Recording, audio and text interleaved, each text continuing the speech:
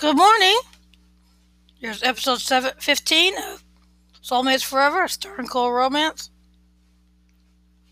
Starr woke up to find herself in Cole's arms. It felt so good to be in his arms. She never wanted to be separated from Cole again, or Hope, either. But just as Starr and Cole were about to make love in her hospital bed,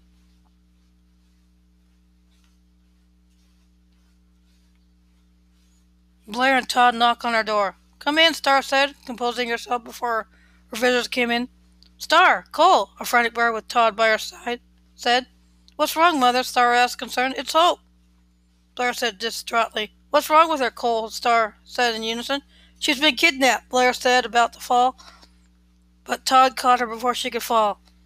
"Who would take Hope?" Starr said in disbelief. "Well, they left a note," Todd said, handing his daughter the note Blair found. Starr took the note from her father and read it. "Dear Starr, if you want to see your daughter again, meet me in our favorite spot." The note wasn't signed, but Starr knew who it was. "It's Stefan," Starr said. "Are you sure?" Todd asked, with Cole nodding along with him. "Yes, Dad, I'm positive," Starr explained. "Stefan hasn't given up on me. He still wants me." Well, I will go with you," Todd demanded. "I don't want you to go alone." "Dad, that's nice of you, but I think I can handle Stefan myself," Starr told her father, touched by his care.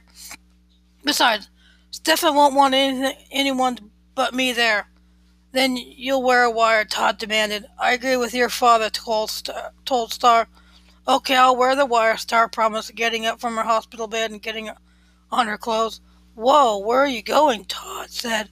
"I'm getting dressed so I can meet Stefan and get my daughter back." "But you're recovering." "I need to get my daughter," Starr protested. "That's all that matters right now." Meanwhile, Stefan looked in on a sleeping Hope in the crib he had gotten her while waiting for Starr to show up. "Well, Hope, your mom will be here soon," Stefan said to Hope, "and we will finally be a family." Thank you for listening. Have a good week. Stay safe. Stay home if you can. Practice social distancing if you do go out. Wear a mask. Wash your hands during this coronavirus pandemic.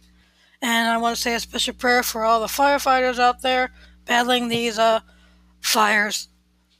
Thank you, and God bless you. Have a good week.